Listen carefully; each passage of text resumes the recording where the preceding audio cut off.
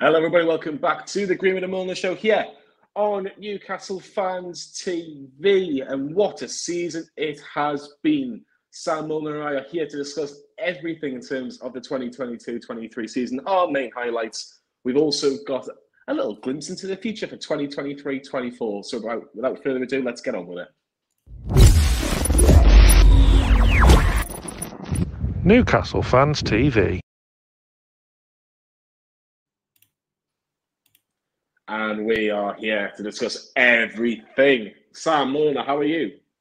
Good. It's nice to be doing this again. For those of you who don't know, we tried doing this a few weeks ago and we pre-recorded it and it was terrible. So why not up the stakes and do it live? So here we are. Johnny, you've already had to change one of your selections because your dream signing for next season, which we'll come on to, has already gone to Real Madrid, which gives it away. So, but anyway, it's been an amazing season, and we've left this too late, but still, it's going to be great fun to talk about what has been the best season in years. Some would argue, if you're from a certain age, it's probably the best season they've ever experienced, and it will probably be the elder fan that'll be saying, "Yeah, that's more like it. That's what it used to be like back in the good old days of the Sir Bobby days, the Kevin Keegan days, the Joe Harvey days, if you're at that age as well." So there'll be so much to look forward to in the future if you're a Newcastle United fan. And it's not one of me or Sam that's put the dream team. It's probably Carlito, or Lee Lawler, one of the two. But hey ho, we'll see what happens anyway. We've got 12 categories to go through. Let's get this started, Sam. The first is player of this season, and I'll let you start with your player of the season for 2022-23, and it is. Well, it's quite simply it's Bruno Guimaraes. We have not won a game without him since he's joined us. We've not won a game without Bruno, so that's why I've gone for him amongst many. There's so many candidates, isn't there? The whole squad is a candidate. Trippier obviously made the official Premier League team of the season and got Newcastle's player of the season. And you've had so many. I mean, you could make a case for half a dozen at least, and I wouldn't be able to argue with you because they've all been amazing. And I just feel like maybe it should come from midfield because, I mean, the games they've won for us this season has just been immense, and we've been down to the bare bones at times, particularly getting on towards the end of the season, and they've held firm. And superb Bruno for me. But you've not agreed with me, and I'm not surprised. No, let's make this clear to everybody listening. We did these separately. So we didn't do it together. I'm going to go for this player. I'm going to go for this player. We've gone like, these are my picks, these are your picks. And then we've gone, oh, this was the same or this wasn't the same. And we're debating. But mine is Joe Linton. And I know there's a few fans that agree with me. There's a few fans that agree with Sam. But I just think, I'm going to put it out there. I think Joe Linton's been the most consistent midfielder this season. And I think that's a testament of how well he's done. And when you look at some of the midfield players that we've had this season, again, Newcastle haven't lost many games. They've lost, I think, 5 games all season. And what a transformation. And he for me, when you look at where he was 2 years ago, and Lee's rightly saying what I said, I would have sold him for 10 million 2 years on the trot. But for me, he's so important to Eddie Howe's style of play and how Newcastle United are, especially in midfield. He's almost, I wouldn't say he's the first name on the team sheet because I think Bruno is, because of the added importance of Bruno. And Trippier. But Joe Linton, again, as you've mentioned, so many candidates, but for me, I think Joe Linton has just been exceptional. Some big games against Man United at home, Tottenham at home, Everton away. I thought he was magnificent. The cup run against unplayable Leicester, on his day. Just part of the fairy tale, isn't it? And he will forever be Kieran Clark's legacy in football. Yeah, which is mad. Because you look at it, I think Kieran Clark was a good servant for Newcastle United, and I think people will probably go and take the mickey a bit out of him. But what it did do is it allowed us to show that Joe Linton is actually worth £40 million, which is a sentence I never thought I'd say. And again, congratulations to him for reaching the Brazil squad and getting his first goal on his first game as well. You know, me and Lee were outside Rochdale, and we were debating whether he could score against Rochdale in Scotland. Now he's scoring for Brazil. It's remarkable. It is a fairy tale. It is a fairy tale, Sam. But Kieran Trippier got the nod by the club.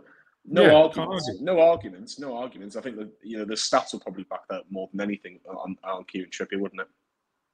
Yeah, and rightly so. Best right back in the league, in the Premier League this season. And yeah, you can't argue. He's been absolutely immense for us. What a leader. Started it all. First name through the door, post takeover, and carried on just immense quality on and off the pitch. You can't argue. You couldn't argue if someone said Sven Botman. You couldn't argue if someone had said Callum Wilson for 18 Premier League, 18 goals this season. Amazing. Almiron was on fire for large parts. Just shame he got a bit of an injury when he did, and you know, stuttered after that. Fabian Schär, immense. Dan Burn, what a absolute horse of a man. And you know, towards the end of the season, Longstaff, Willock, incredible. Schär. And Nick Pope as well. Yeah. My word. So yeah, you could. Where do you start? Where do you finish? It's this team, man. This team, this squad has been absolutely amazing, and only going to get stronger. Fingers crossed. Fingers crossed. Remember, we've only got 75 million to spend, so we need to make sure that we look after every single penny, Sam Milner. Quite right too. Financial fair play. Exactly. Let's move on to goal of the season. I'll start with this one. It was a game that Lee Lawler loved, and it was courtesy of me, because I couldn't go to the game. So I missed this unbelievable goal at Craven Cottage. Miguel Almiron. Oh, what a ball from Bruno, by the way. It was a little I'm trying to think of the 58-degree golf club wedge over the top. Almiron left foot.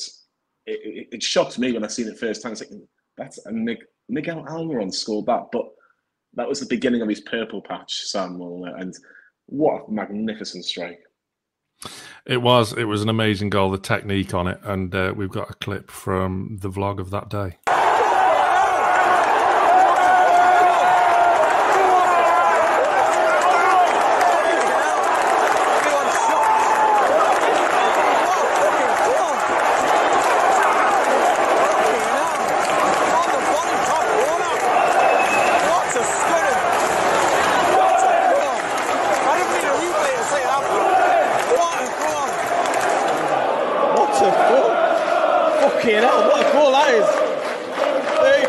Newcastle gone 2-0 up, and for me, never say never. Well, that's game over for me. 2-0 up, they're down to 10 men.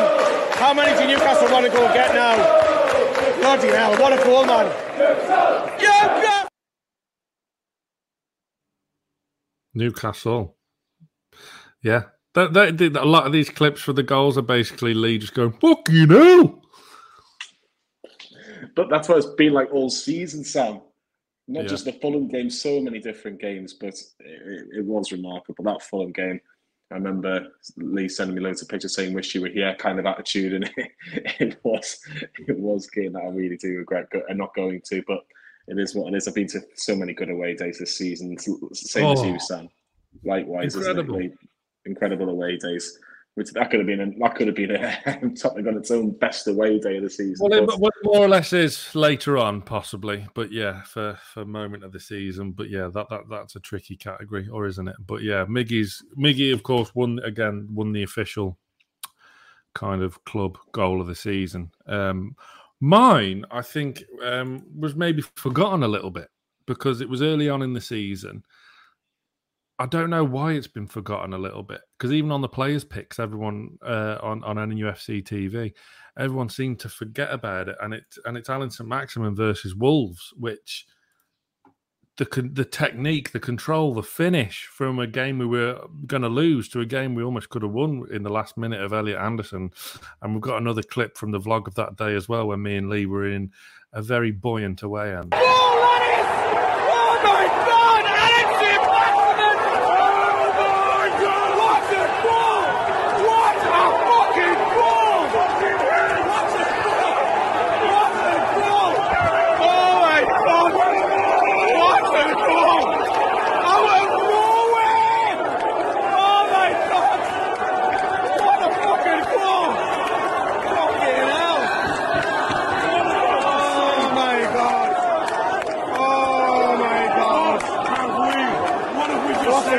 is. What a goal on the volley. Into the fucking corner. 1-1. Maximin. Arlen St. Maximin. Arlen St. Maximin. Arlen St. Maximin. Arlen. Yeah. I was determined never to make a tit of myself on the internet, but it kind of went out the window during that celebration. I love it when Lee goes, out of nowhere. It was though. It was out of nowhere. Look, a long looping, aimless ball up from Murphy, I think it was. Huang hooked it away, and just the control and technique of that finish to, like, 9 times out of 10 that goes over the stand, and it's ended up in the bottom corner past a very good goalkeeper in Jose Sarr. Whew, what a finish. And for me, that I just can't believe it's been overlooked. Can't believe it's been overlooked. One hell of a finish. Amazing goal. But again, there's been quite a few brilliant efforts. Miggy could have had the tri-cast of brilliant goals with Everton, Villa, and I liked his one against Spurs. I think a very underrated one was Callum Wilson against Man City. Alan Saint-Maximin with a through ball outside of the boot finish. Beautiful. Wilson against Everton. There are more. Share against Forest, first day of the season. I'm thinking of the Spurs game. I'm thinking of 2 goals. The Murphy goal, where he just hits it, and Newcastle go 3-0, and then the assist with Willock and the finish from Isak. But there's so many, as you mentioned, Sam. It could have been absolutely anything. But Sam's gone for ASM versus Wolves. And ASM's going to get a mention again because this is performance of the season. And me and Sam have both agreed on this. And it was that Alan St-Maximin performance against Manchester City. Absolutely incredible performance by, for a number of years, Newcastle's most influential player. And now we've got quite a few of them now, which shows where the club are going in terms of an upward trajectory. However, that performance, Sam, against the best team on the planet, Pep Guardiola doesn't go down on his knees, scratching his head and covering his eyes with his hands for no reason at all. He was unplayable on that day. Yeah, no one could stop him. Absolutely no one. We obviously met him the day before that game in the Metro Centre when we had him on the pod. I'm not saying it was anything to do with that performance. Our kind of little chat with him after we'd finished. I don't want to take the credit. I don't want you to take the credit. So let's just give all the credit. You certainly wouldn't want that. No, absolutely not. One of the most incredible displays you'll ever see in a black and white shirt. Plain and simple. I mean, Manchester City did not know how to defend against him. He got a hat-trick of assists because he won the foul for the free kicks. I'm giving it him. He was absolutely unplayable. Nobody in world football was stopping him that day. Absolutely immense. You'd run out of superlatives. And again, because it was so early on in the season, you tend to forget. Trippier's free kick could have been goal of the season. Stunning performance. It's just a shame. Obviously, he went in after that game. He went into the game against Wolves, got my goal of the season, and then from that picked up an injury which kept him out for a month or two, which is just so frustrating because that's the story of the season. Really, you just think you're getting somewhere with him, and bang, picks up an injury. It's absolutely gutting because that performance, you just think, wow. And that could happen again in the Champions League. That's his stage next season. I don't think he will go. He doesn't want to go. I'm not paying any attention of guff that we want to sell him because I don't believe for 1 minute that we do. So I'm looking forward to seeing him evolve once again. And I think this is do or die now next season. He's got the stage to do it on. He's got Champions League football. He told us on that day he wants to play Champions League football for Newcastle United, and he's going to do that. So let's see what he's got. But that day, incredible. My only gripe with Alan St-Maximin was that we didn't see more of those performances last season. And that's what I mean about stop-start with injuries, and it's just absolutely gutting for him. I think I still think, and I don't think that the club will never admit it, but I think if they get a good offer from this summer, I think they will sell him because his stats doesn't match up. Only 1 goal this season, which it was arguably goal this season, but I love Alan Saint-Maximin, I really do, and I do think he deserves an opportunity to have a season with Newcastle in the Champions League. But it would not surprise me if Newcastle sold him for a good fee. But we'll see. We'll see. I personally wouldn't sell him, but we'll see what happens with that. Let's move on to game of the season. Now, normally in recent years, it's probably one of about 2 or 3 at most, at the extreme most. Now, you probably could have said a dozen, and we probably would have missed out a few more after that. That tells you how much of a good season it was.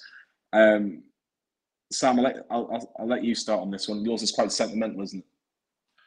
It is. I am a sentimental old sod, and again, there have been so many games this season where, were you there moments? Were you there when we did this? Were you there when this happened? And let's not forget, some games this season, we've absolutely destroyed teams, battered them. 6-1, 5-1 twice. 4-1. That could have been 5-1 3 times had Fabian Schär's goal stood against Everton. All incredible games. But yeah, the one I've gone for is through sentiment. And it was the 2-1 win at home to Wolves, because it was my son's first game. And it was his first time at St James's Park, and it was a day I've been waiting for the whole of my adult life, and to finally take my lad there, especially post Mike Ashley as well. It was a day that will live with me forever. And his favourite player is Almiron, and we were in the East Stand that day towards Lee's corner, and Almiron got the win at that end, not like pretty much in front of us. So it was an incredibly special day for me. So that's what tips it. But that's not going to be on anyone's list, really. Although I will say it was an important win. It was a very important win. I would argue that was the most important win of the season, because it started the run again. We look at that patch from October. That is true. Adam's just put on comments, Sam's son has beaten more games than Liam. That is true. That is 100% true. But we'll move on quickly. But that win was huge. That was really, really huge, because we obviously, as we mentioned, had that patch from October to the World Cup break, even past the World Cup break to an extent, before kind of Sheffield Wednesday came along, and we had a bit of an upset there with the story of the FA Cup third round day. But the games leading up to the cup final, Man City, we were kind of in a bit of a rut, and that win was massive. That was huge, because Wolves are what's the best way? A bogey team, if you like, not in the sense that they've got a good record in Newcastle. They're just a really awkward team to play against. They don't have many thrillers. There's a lot of 1-0s, 0-0s, 1-1s. They're probably regular last match of the day. But they're very, very tough to beat. And to beat them at that point, to take us into Forest, into Manchester United, into Tottenham, into Brentford, into West Ham, etc., etc., that was a huge win, and a big, big win for Eddie Howe's Newcastle United. Mine was part of that run. 6-1 Spurs. 1-0 after a minute, 2-0 after 5, 3-0 after 8, 4-0 after 19, and 5-0 after 21 minutes. Every time you went through on goal, we were going to score. And I remember the third goal caught me by surprise, just because I didn't think Jacob Murphy would score from 30 yards out. But the fourth goal, I'm doing I've got my fingers in the air as Isak's running through, because you just know he's not going to miss. The fifth goal was just incredible. For me, that was the moment I knew this team would get into the Champions League, because they had that determination. When I look back now, that was the moment for me, because Spurs were meant to be top 4 candidates, and they weren't. They weren't. No. We were miles better than them on the day in every single aspect. Yes, Spurs were a bit of a mess, and Spurs were being Spursy that day. Just But Newcastle United certainly weren't. Newcastle United were a top 4 team that day, and they certainly showed it that day. There were so many good performances. Joe Linton was immense. Willock was absolutely incredible that day. Isak was so difficult to handle from his Tottenham point of view. And Callum Wilson and Miguel were on the bench and linked up to score within a minute or two of them coming on. That's how good it was. That is literally how good it was. You'll never see it again. It was just, you'll never see them scenes again. And I wasn't there that day, and I think about it a lot. On the flip side of the emotional answer I just gave about my game of the season, my son was the reason why I couldn't be at that game, because he had his first football match of his own that day. So I was in Telford somewhere watching the game on my phone whilst watching my son play. What was the score? What was the score when you left when you left that park where your son was playing? What was the score at that point? It was just before half time. Oh, really? So I watched pretty much the whole of the first half on my phone, and then I got home just after Harry Kane scored early in the second.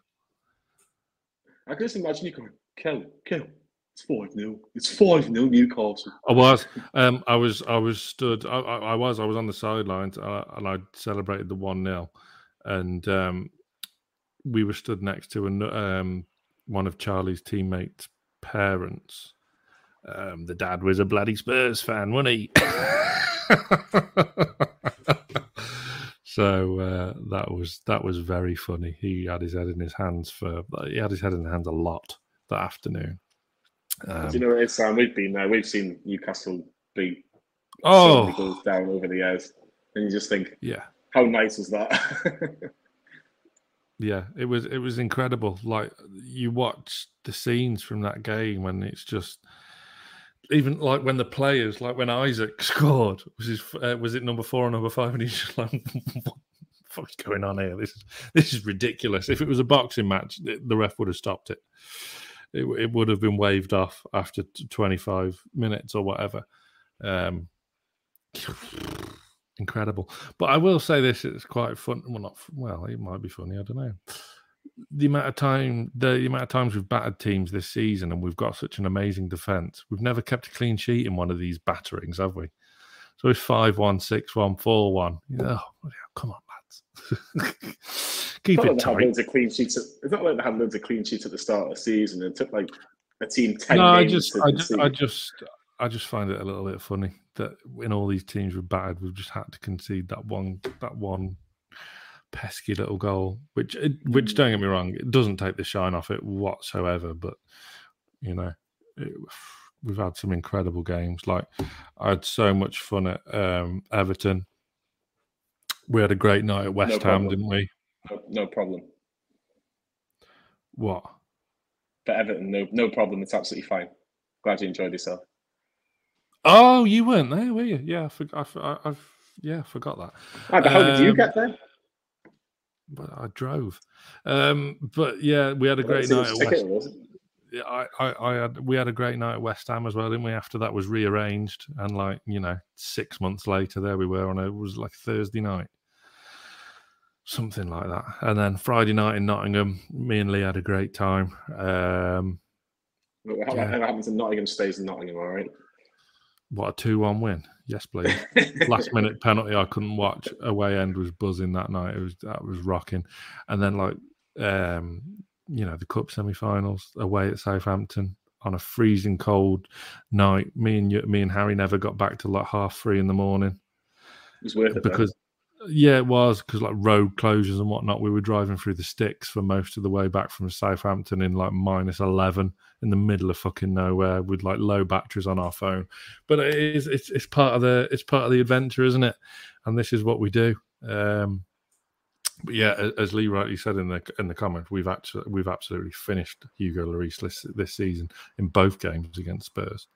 After the F up he made for Wilson's opener at the Tottenham Stadium to that first half, where he just threw. Did he throw a paddy, or was he just taken off for his own good, or whatever happened? I think he lost his cojones. I think in the middle of St James's Park. Yeah. Step in Fraser Forster. I like Fraser Forster. Sign him. Well, no, we've got Mark Gillespie still, haven't we? Now for the old token third choice. I think that's being polite. Let's move on to unsung hero.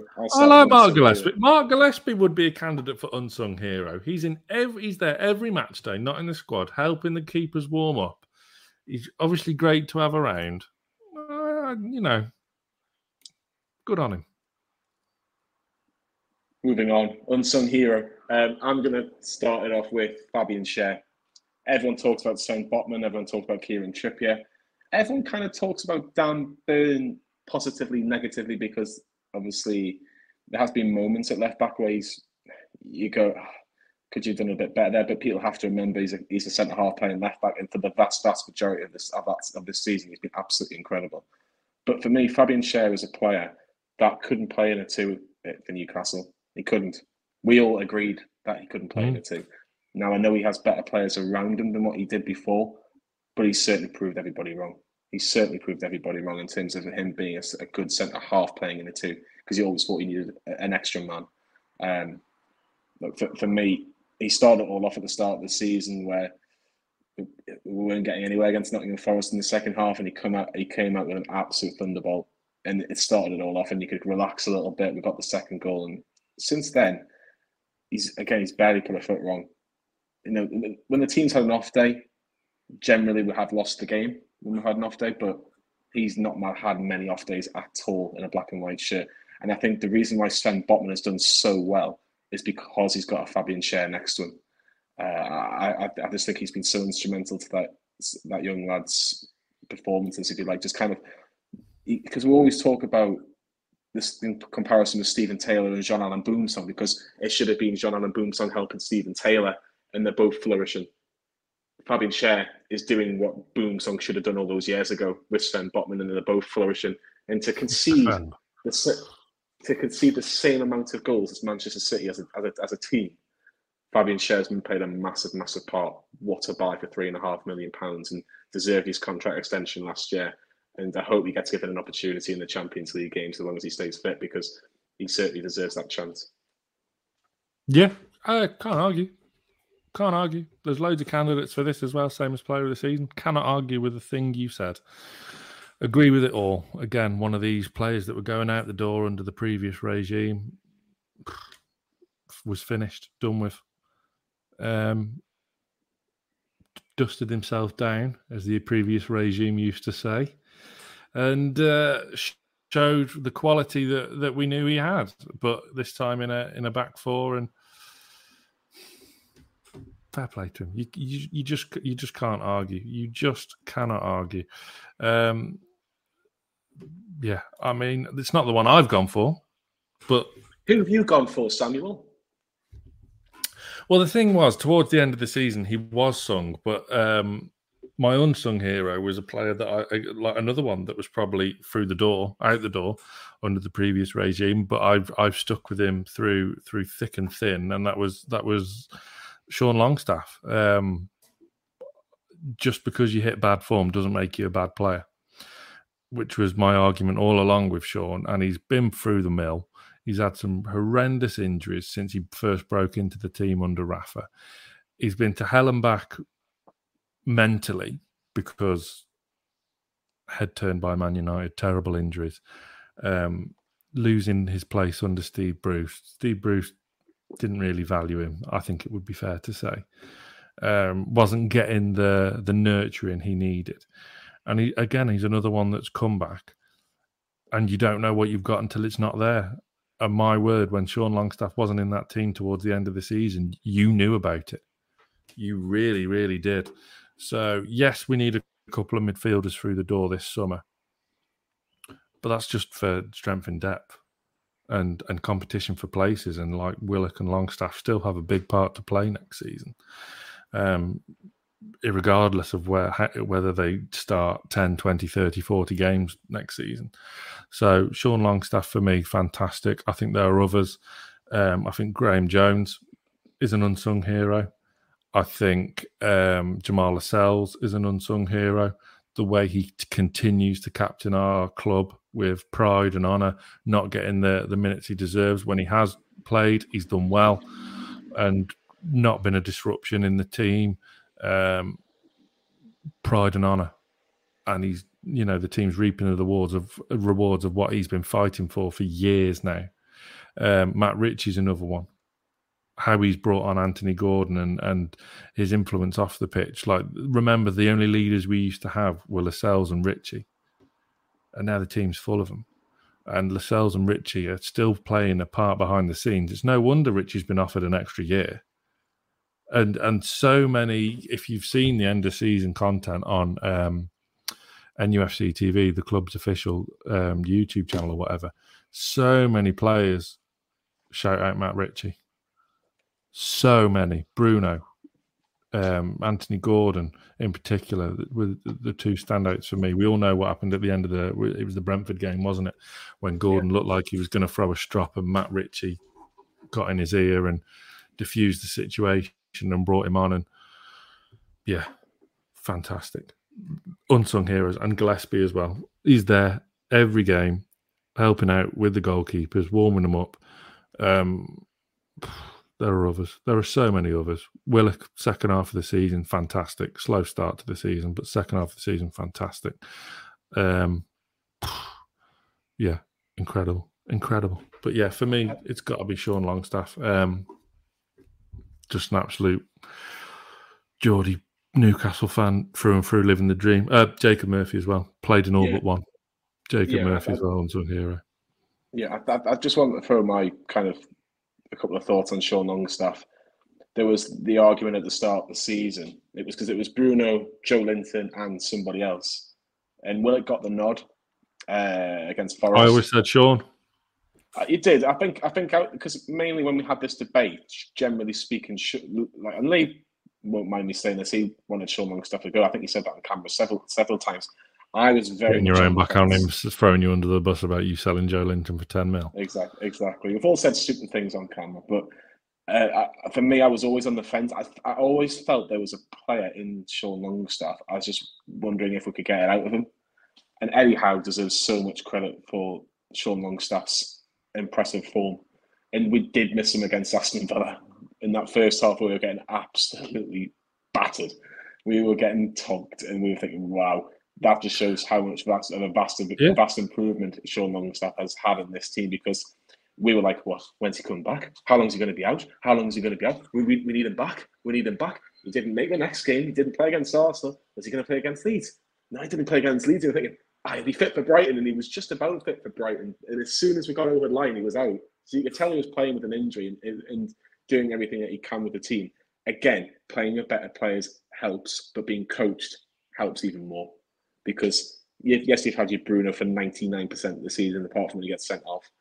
Joe Linton's pretty much been in the team. Willock has been outstanding. When you play with better players, you get your better performances. And I think the moment that summed it up for me, and we'll move, you're going to love this, I'm going to pass it on from one award to another.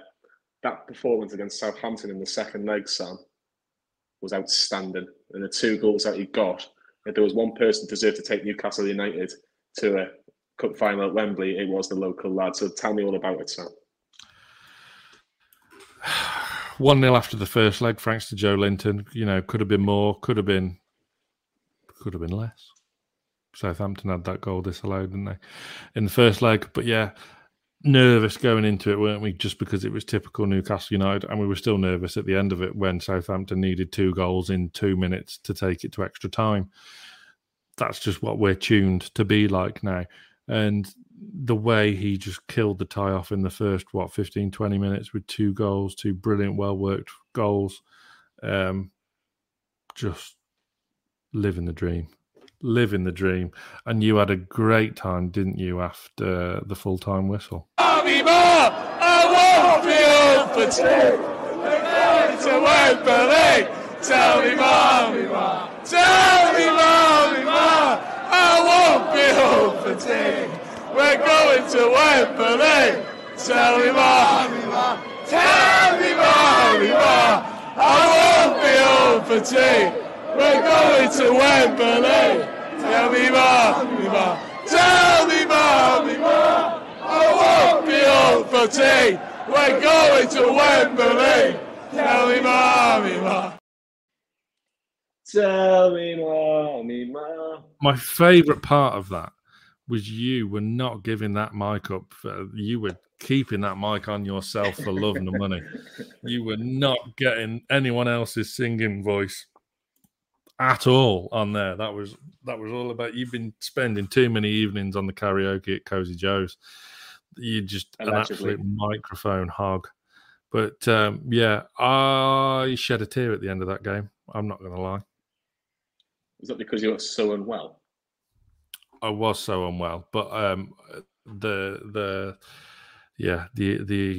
emotion of getting to a cup final and playing K Sarah at the end of the game, and the players' scenes on the pitch, the players were feeling it. Guys like Dan Byrne and Sean, as we say, it just meant everything, didn't it? And just like we were confident. We booked our hotel. Was it before or after the Leicester quarter-final? I think it was just after. No, yeah, just after, because the draw was that same night. No, I tell a lie. The draw was the following night, and then we decided when the draw happened, we were like, "Yeah, we'll do it." Because Southampton beat Manchester City, so in another parallel universe somewhere, City would have just obviously beaten Southampton because, of course, they should. And then we would have probably lost over the two legs, and that would never have happened. But it was meant to happen. Obviously, Nathan Jones stopped the quadruple. Yeah, I mean the guy's an absolute nutcase, but he'll always have that. But that I mean, so we had our Wembley weekend, which was an honour and a privilege, which leads us nicely to your moment. It was the monkey off the back for Newcastle United. We'd never been to the new Wembley in a cup game. We've obviously taken on Spurs a couple of times, which was a bit of an anticlimax, if I'm going to be honest. I went to the first game, Lee went to the second game against Tottenham, and as much as it was nice to go to Wembley, and it was a place that I've worked actually for a summer, it was lovely to see Newcastle play there, but it wasn't the same.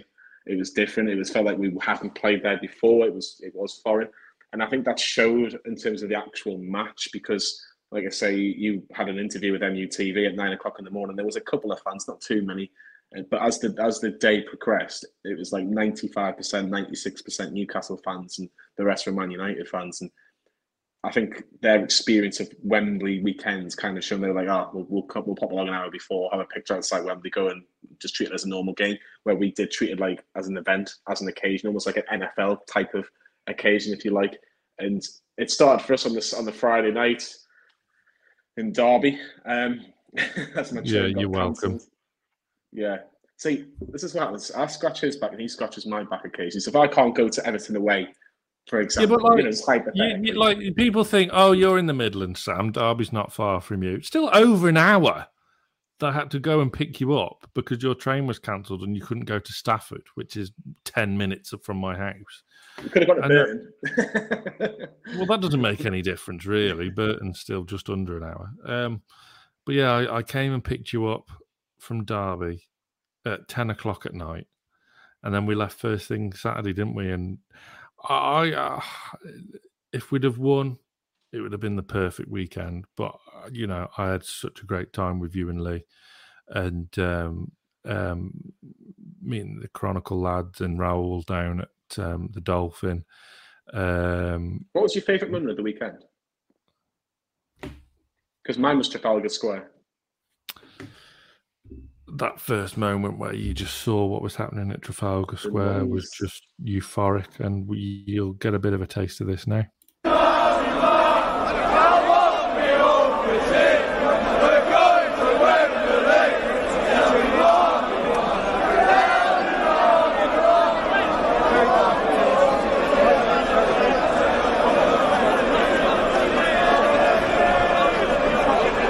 You join me in Trafalgar Square in the most surrealist of atmospheres. The Geordies have taken over. There must be at least 10,000 people here. You will never see the like. It is absolutely unbelievable here. Hello, mate. Hello, mate. What do you make of this? We've been here since about 5 o'clock, just watching it get heaving. It's unbelievable. It just surpasses what you could ever imagine. It's ridiculous, absolutely ridiculous. Like you said, like a first kiss, better than a first kiss, better than your first shag. Can you even remember there's a cup final to be played tomorrow. No, and to be honest with you, it's incredible. Like, it's hard to not get emotional. Like, we're going to Wembley, and it's crazy. Like, listen to the fans. We're off to Wembley. Ring your Mars, tell them I won't be home for tea. Yeah, we weren't home for tea. We weren't home for our Sunday dinner for that weekend, but it was an amazing weekend. That's where I thought, as a fan base, we peaked. Was the Trafalgar Square moment, and if I could have done my day different on the Sunday, I would have gone to King's Cross, and I would have just kind of floated in with all the Newcastle fans around about lunchtime, and then gone to Wembley and done it that way. We had media commitments. No, I know we did, and don't get me wrong. You done stuff with MUTV. I think Lee done stuff out of LBC. Didn't you do Talk Sport as well? Yeah, so we were kind of busy. Again, I do take that. Like it was one of those occasions, and you see, we met up with John Anderson and just little things like Razor as well. It was good to see Razor, and even just speaking to him and going. Lee Clark was brilliant as well. Yeah, but I think for me, the only thing was missing was a win. And God knows what would have happened if we did win. But you know what? I wouldn't have made it again. Yeah, we did have to get up very early, and like we'd had a good drink on Saturday, hadn't we? And that was Saturday, as you say, we peaked. You did completely forget that we had a cup final the next day. But like, I had a great time at the Dolphin. Great people. And then going to Trafalgar Square, you were like a giddy little child that was dizzy on lemonade because you had to, like, Lee was, we'd called into like the Tesco in Piccadilly Circus or whatever. Well, got a crate, wasn't it? Yeah, got a crate of beer, which I carried. Lee was carrying all the gear to film, and then you didn't offer to carry anything. It's fine. And then you said, "Oh, I've got to run ahead. I've got to go and see." So you did. Me and Lee were lagging behind, lugging all the gear. And then you come running back 5 minutes later going, "It's amazing, it's amazing, it's amazing." And then like you just... It was all right. Like, yeah, you walked around the corner and then towards it, and you could just hear the noise being generated. And then like some of my favourite photos I've ever taken was from that night where there was like smoke flares going off, and it was like creating a nice mist behind Big Ben in the distance and whatever. It was very photogenic, picturesque and whatnot. And like I actually stopped drinking at Trafalgar Square. One, because I had a dodgy burger from Burger King, so I had a dicky tummy. And two, I just like, and I know Carl was the same. You just like, I just have to take this in properly. So like after that, I went for a little wander around. Just yeah, it was. I've never experienced anything like it. It was amazing. Yeah, it was. It's just a shame we couldn't get the result. But the next time we're in a final, we will win it. I'm sure of that. That will help us. That experience will help us because these players have now experienced it now, and the vast majority have never really won trophies in their career. Kieran Trippier probably being one exception who did well at Atletico. There's nobody really else that had won trophies in their career, and I think it showed on the day. Casemiro was probably the best player on the pitch for the final, which killed me inside because I think, you know, we just lacked a bit of cup final experience, but we will return and we'll be back from that. In the Chronicle talking with Bob Moncur and whatnot, who was the only person in the whole place who said they would have started Isaac instead of Wilson. This guy. I have to be honest. I kind of, again, this is probably showing my naivety. I just wasn't, not that I wasn't bothered. Of course, I wasn't bothered, but I think we all knew the team, and I still don't think starting Callum Wilson. Yeah, but that was the problem because like the cup final came at the worst time of the season for us, didn't it? We can both agree on that. And Wilson, again, not about, like I said with Sean Longstaff, you know, doesn't make you a bad player that you're out of form. But Wilson was out of form. You had your record signing on the bench. Play him. He's really, really good at football, which we then saw a few weeks later when he did get the game time and he was absolutely killing it. Do you think it was just a bit too early for Isak to play a full 90 or 75? No, because he was, but I think for me, I think you've seen this towards the back end of the season in some games. I think Howe would have started Isak if Isak was fit, and I think he would have dropped Callum Wilson. Or worst case scenario, you put Isak on the left, which I'm not a massive fan of. I prefer Isak in the middle, and that means dropping Callum Wilson. You drop Callum Wilson, which is just one of those bugbears that I have as a fan supporting the club. But that is one thing. But we've spoken so much about this point. We have to look into the future and stop looking at the past, even though the past is amazing. The 2022-23 season is a season that I remember as one of the best, if not the best, as a fan. I can think of 01, 02, 02, 03, 11, 12. They're my kind of like top three before this season. But this one is certainly up there, if not the best. But that's probably a debate for another day. But let's move on to predictions for 2023, 2024. And Sam, I'll start because I think you need to, get ready to kind of go like this and, get the... tell me I was right. So I'll put mine first, and then I'll let you go on because the one that you've had to change because Jude Bellingham's gone to Real Madrid. How good would Jude Bellingham in a Newcastle team would be? I just think he'd be absolutely immense. I think at 19, you could sign him on a 12-year contract and pay 110 million quid, and financial fair play wouldn't give a shit. But we have to move on. He would have been my ideal signing, my dream signing. But my dream signing now, after doing a little bit more homework, is Theo Hernandez, because I think he is what we call the modern day fullback. He is so attacking minded. Now, my predicament when I did the video on Newcastle Fans TV, and please give it a watch, was the speculation in regards to Hernandez and Chiesa potentially being of interest of Newcastle United. Now, it is going to be a tough deal to do because I don't think Newcastle have got 75 million to spend, but I think they have got a bit more. But to kind of almost take all your budget on Tonali and Hernandez, you'd have to sell somebody really to kind of get more players in to really, bulk up the squad, which I think Newcastle will do to an extent, but we will see what happens with that. However, from what I've seen from Hernandez, you can't not be impressed. I think he is so attacking minded, but he can defend. I think he can improve his defending, especially one-on-one.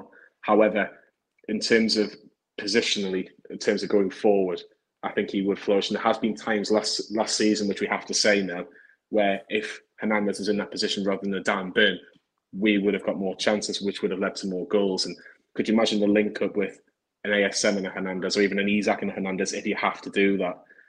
For me, I think we'd just get absolutely suckered on the counter attack. Potentially, but there's no doubt in the quality of the player, and I think Eddie Howe's shown that he can improve players with so many examples, and I think he could be one that Newcastle United should try and do as much as they can to try and get him to St James's Park. That would be fantastic. It's going to be a tough deal to do, but you never know. Money does talk, and we might be able to get it done. However, Sam, I think it's about time you get those shoulders out, chest out, and explain the man that you've spoken about. It was Alexander Isak last year, and this year you possibly could be right again of your dream signing. Tell me all about your dream signing.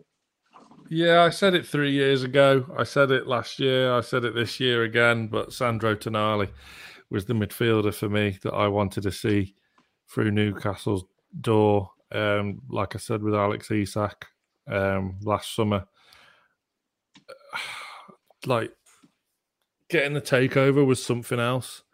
But then, like within 18 months, 2 years or whatever, them signing you two dream players for your team out of nowhere. Like, it's not like they're really obvious players like, Messi, Mbappe, whatever. How does Tonali improve Newcastle? For the fan that doesn't watch Italian football like me every week, how does he improve this Newcastle team, and what will we see from Tonali in the Newcastle shirt? First thing first, what you can't do is pigeonhole him as a defensive midfielder or as a CDM, as my 6-year-old son calls it, because he plays FIFA on his thing. Look, I'm showing Switch, Nintendo thing. So Declan Rice is going for what, 100 million? And the rest. Sandro Tonali is better than Declan Rice. Big statement.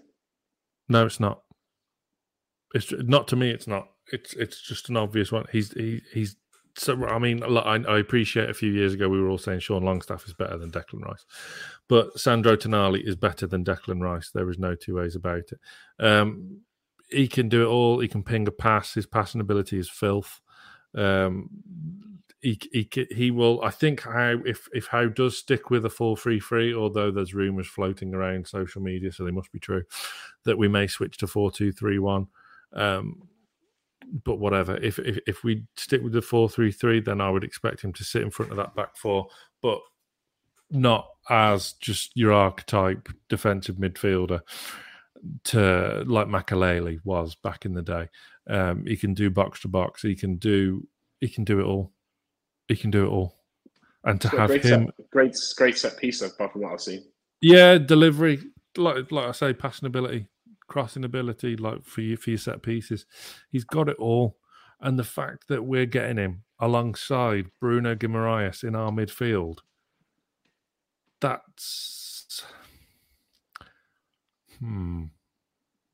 There's only Man City with a stronger midfield, and ours will compete with theirs. Second game of the season at the Etihad is Manchester City versus Newcastle United. That will be interesting to see. The one thing I will say, he will need time because, you know, young Italian coming from Serie A, different pace to the game, isn't there? He will need time to adapt, he will. But with Eddie Howe, he doesn't rush them. He gives them time. Bruno got a bit of time, didn't he? The only one who didn't really was Isaac, because that was out of necessity with Callum Wilson's injuries. But Tonali is... I just can't believe we're getting him for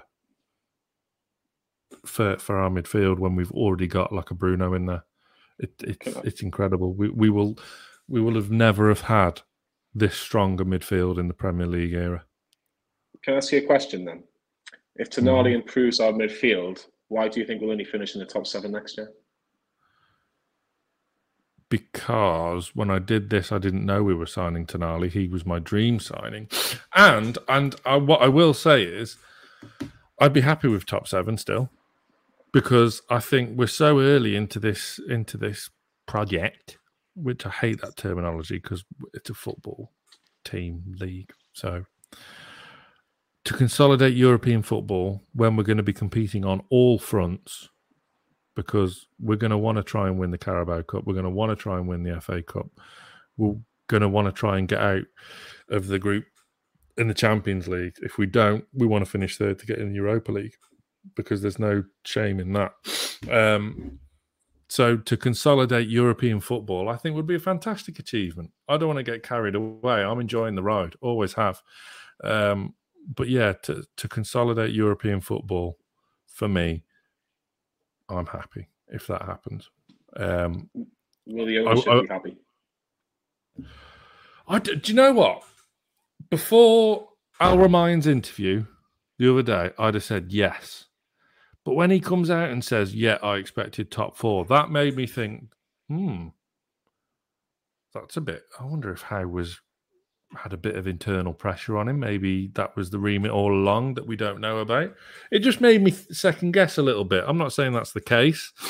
And of course, it was job done anyway. So what I don't want to happen is like we have a bit of a poor start to the season because we've got a tough opening few games, haven't we? And we'll have Champions League distractions and this, that, and the other. I just don't want us to turn on the manager, which I don't think we will, but it's just in the back of my mind, that's all. But yeah, to consolidate European football would be admirable, in my opinion, but you've gone slightly more ambitious. I would have said unrealistic a couple of years ago. I would have said unrealistic at the start of last season in terms of the progression of the football club. I think, if I'm being honest, what would have I taken at the start of the season? I think I would have taken anything from 8 higher. I think 8 would have been. That's fair enough. I can kind of see what we're doing. 11th to 8th is a good progression, and then you go 8th to maybe 6th or 5th. If you we all were thinking, 7th Conference League would be nice, wouldn't it? Yeah. A little bit what Villa have done. Let's be honest. Look, if you look at Villa, they got 7th place, and I think if Newcastle fans had the season like Villa did, you'd be, yeah, we'll take that. Finishing 7th, finishing the Conference League on the final day, it'd have been a good buzz and X, Y, and Z. But of course, the season's been so much better than that, and I'm so glad that we had the season that we did, and we didn't have what Villa had in the end. But I think what reassured me that I think we can still finish in the top 4 next season. And I kind of have to caveat that as well because of how the Champions League is going to be from the following season in terms of the Swiss model.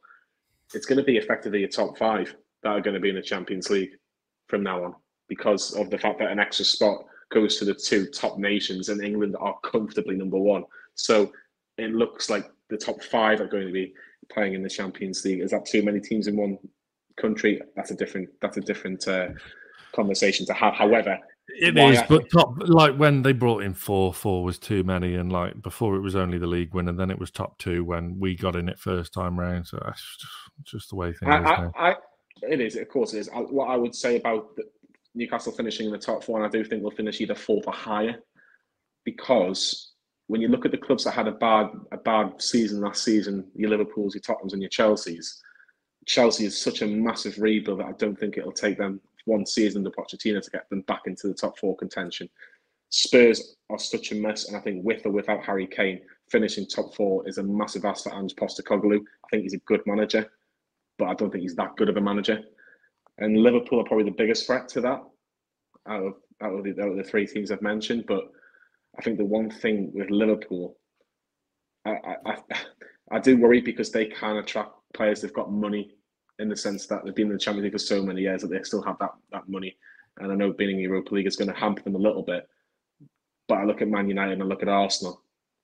We should have finished with Man United.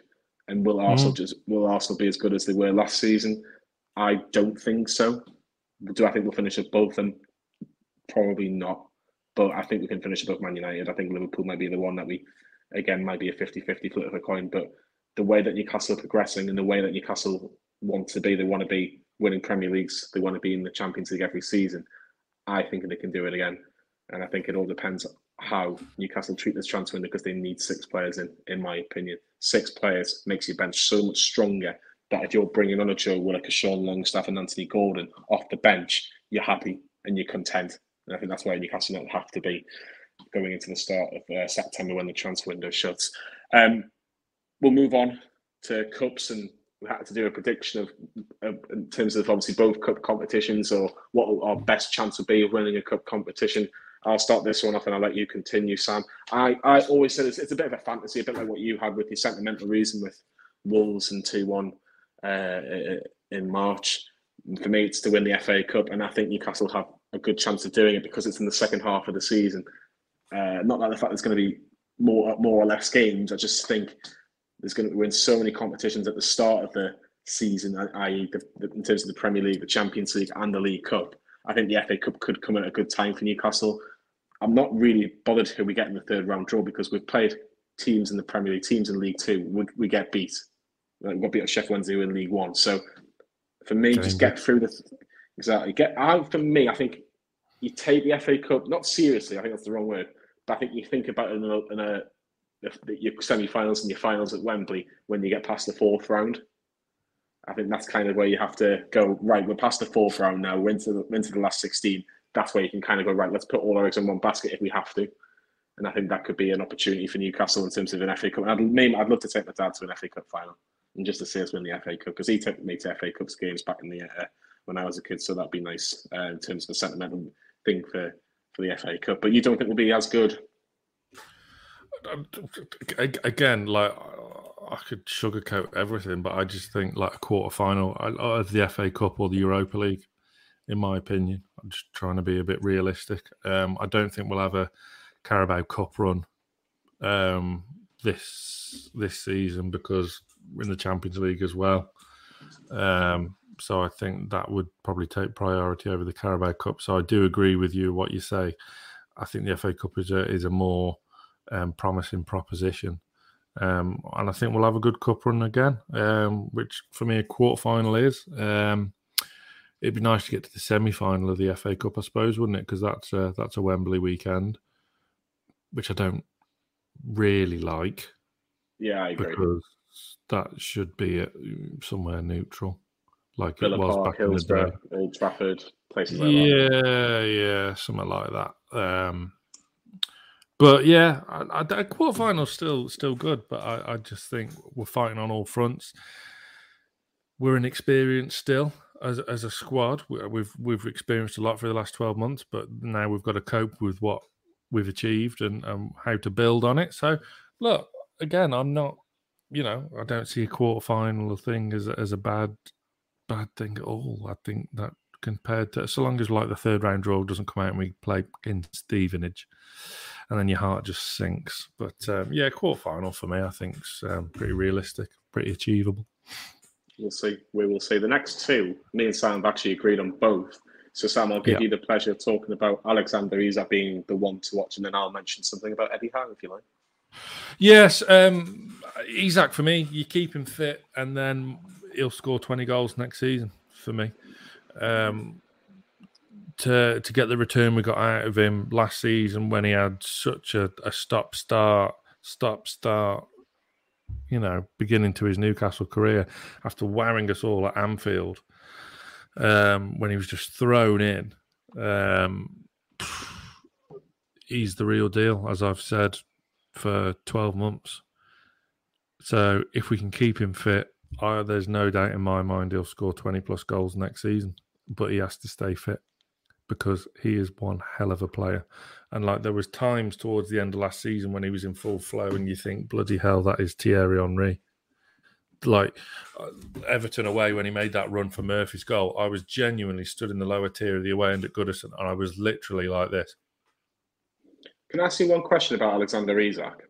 Yes, you can ask me two if you really want to. Now, my big question is, if Alexander Isak is not world class by the end of this season, is that proving us wrong? No. Jesus, give it a chance. No, the only reason why I ask, because I think we've put him on such a pedestal, the pair of us, and we've seen glimpses of how he's the one to watch. We haven't mentioned Bruno. We haven't mentioned X, Y, and Z of other players. We singled out him for a particular reason because we've had this conversation before. We think this kid can be world class. It's we now, is it? Yeah. But it was you to start with, and then from watching him week in, week out with performances. I think his biggest strength is how well he keeps the ball and how direct he is, in my opinion. Yeah, considering his frame, he's adapted. He's adapted to the Premier League because he was being pushed off the ball a lot when he first came in, when he was just chucked in. But still, when he was chucked in, before he got injured, his goal return was, 2 in 4? 3 in 6, something like that. It was a goal every other game, wasn't it? It was 1 in 2 he was averaging pretty much. So, look, if he stays fit, we're in for one hell of a treat next season. Yeah, he is the real deal. He certainly is. It'll be an interesting season for Alexander Isak. And yeah, will Eddie Howe still be in charge this time next year? Was the second to last question. And Sam and I both agree. We believe he will be. It's difficult because I think next season, if you ask the board what is success for Newcastle United, I think it would be Champions League qualification and a trophy from the board's expectation. I think the fans' expectations are probably slightly less as a collective. If you put in a big... When was that ever the case? In a big ticky box, what counts successful for you as a fan? I think the majority of Newcastle fans will say Europe again and a cup run / cup victory. And expand the stadium. Which I think will happen in time. Like I said, that's a different video altogether, or a different podcast altogether, rather. But Eddie Howe can be trusted to do a good job for Newcastle United. Last season, the season before now, can you keep this team up? Did it absolutely perfectly. He couldn't have done it much better, let's be honest. 11th in the table, and then he got Newcastle to the top half. And that was the first tick in the box. The second tick in the box, can you improve this Newcastle United team to be potentially going into the Conference League / Europa League and maybe see what we're like in the Cups? The one thing I love about Eddie Howe, he's just treating everything so seriously, and he just wants success so badly. And he's treating us actually as a proper football club. and I mean this in the greatest of respect, as an elite football club, because elite football clubs want to win every single game. Where Newcastle were getting patronised, we would go to places like Crystal Palace and Arsenal. Oh, you've got such a great fan base. I love Newcastle. People don't like Newcastle anymore, and that's class, because it means that When we're have you taking seriously on. When have you ever seen us get booed off after we've lost? I don't think Newcastle United have been booed off this season. I think I've only booed them once this season. Not even we clapped them off at Sheffield Wednesday. The Liverpool fans booed us off at Anfield. Yeah, sorry. Yes, I thought you said the Newcastle fans did. I think the only time I've booed Newcastle this season was Bournemouth at home, because I just didn't think they played very well at all. And that's flat, wasn't it? Yeah, but that was for obviously the Queen's death and everything. But both games against Bournemouth actually were pretty naff. Yeah, I didn't think we played well. I did. That's the only game I booed this season, was Bournemouth at home. But I it's haven't booed at all, Eddie, if you're watching.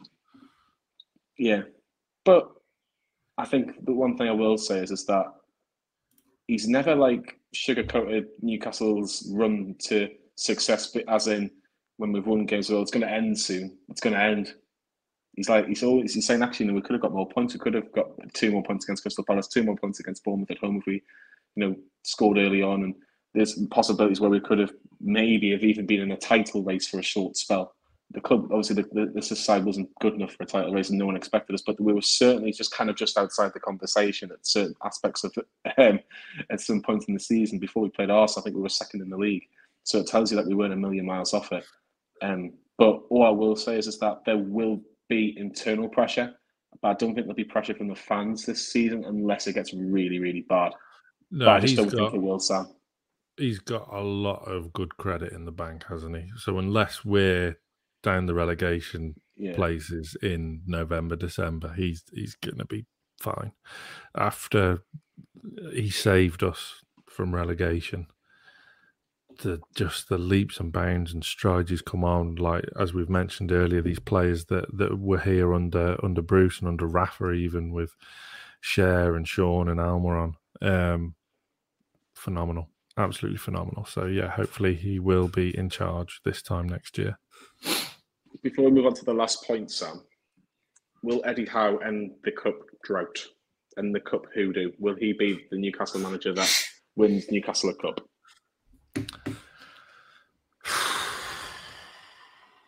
I hope so, because he'd deserve it.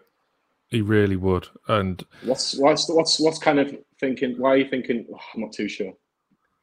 Because you never know for sure. It's Newcastle, isn't it? Sir Bobby Robson couldn't do it,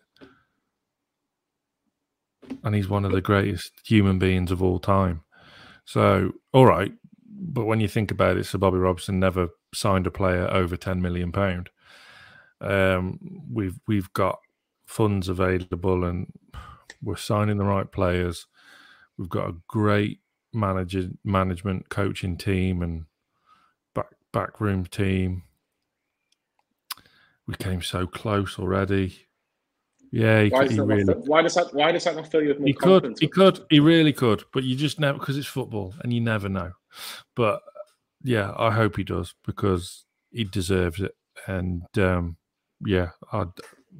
just hope we get off to a good start next season, and the board and the fans stick with him, which I'm sure they will. Yeah, I think he will. I think he will be the man that wins Newcastle United a trophy, because I just don't see how he can't. In unlimited funds, nearly, you'll get some big players every single transfer window, and that team will improve, and we'll get to a stage where it'll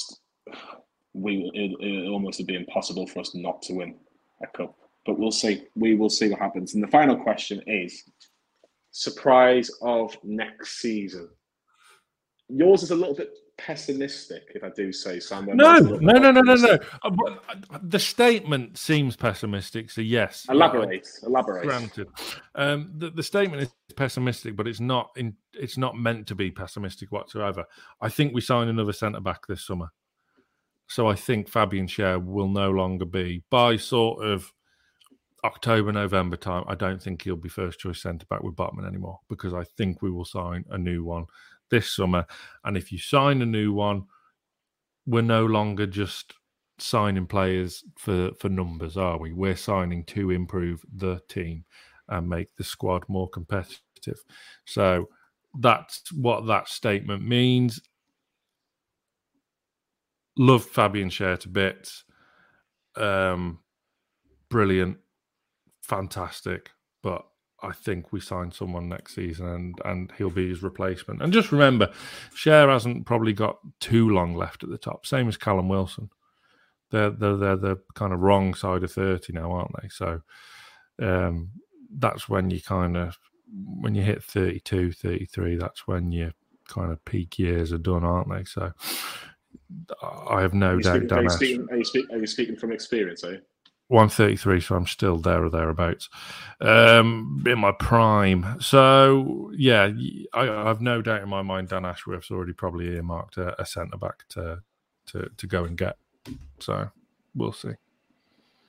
And finally, Adam asks which centre-back. Members can find out which centre-backs I've recommended, because I did a members video. Hit the link in the description. Isn't that lovely? And that lovely for all you lovely members out there. My surprise of the season is actually how good Newcastle United are in terms of a general scale, because we will be playing against Europe's best next season, and I think we'll hold our own.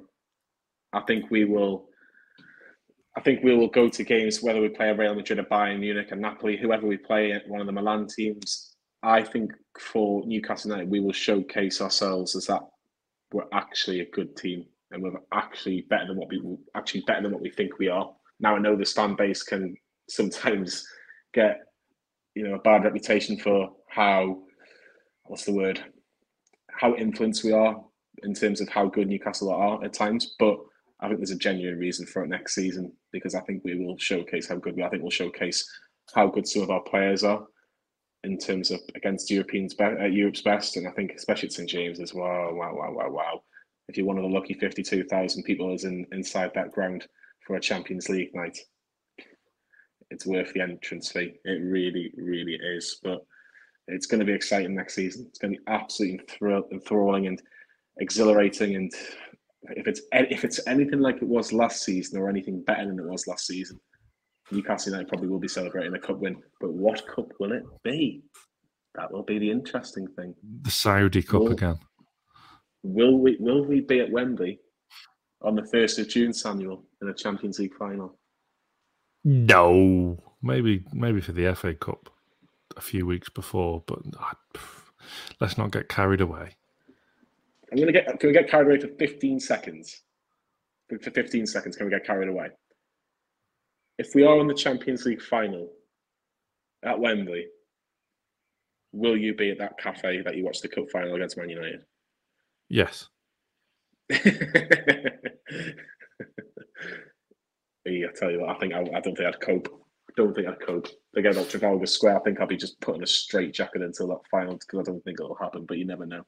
But yeah, this has been an excellent episode of the Green and Mullen Show, because we get to talk about all the good things of Newcastle United and a couple of little surprises along the way. And we have so many good podcasts coming up. So we've got some great. We've actually got we've got 3 really good confirmed guests, which July our members is a massive month for the Greenwood and Mulliner Show. We've got some amazing guests booked in. We really have. So July is going to be very, very special. And tonight, this is episode 150. So it's been quite nice just to have a chilled vibe and look back at what has been an amazing 12 months. Yeah. We always say this, but what will the next 12 months bring? We will see. Big thanks to everybody that has watched on YouTube tonight. But again, a big thanks to all our listeners on the Green and Mullen Show podcast, where there's so many different ways you can listen to this podcast. So we do thank you so much for doing so. If you are watching on YouTube, give us a little like as well. That would be greatly appreciated. And if you could subscribe to Newcastle Fans TV, that would be lovely. Absolutely fantastic. From Sam and I, we'll see you all very soon. Love you. Bye.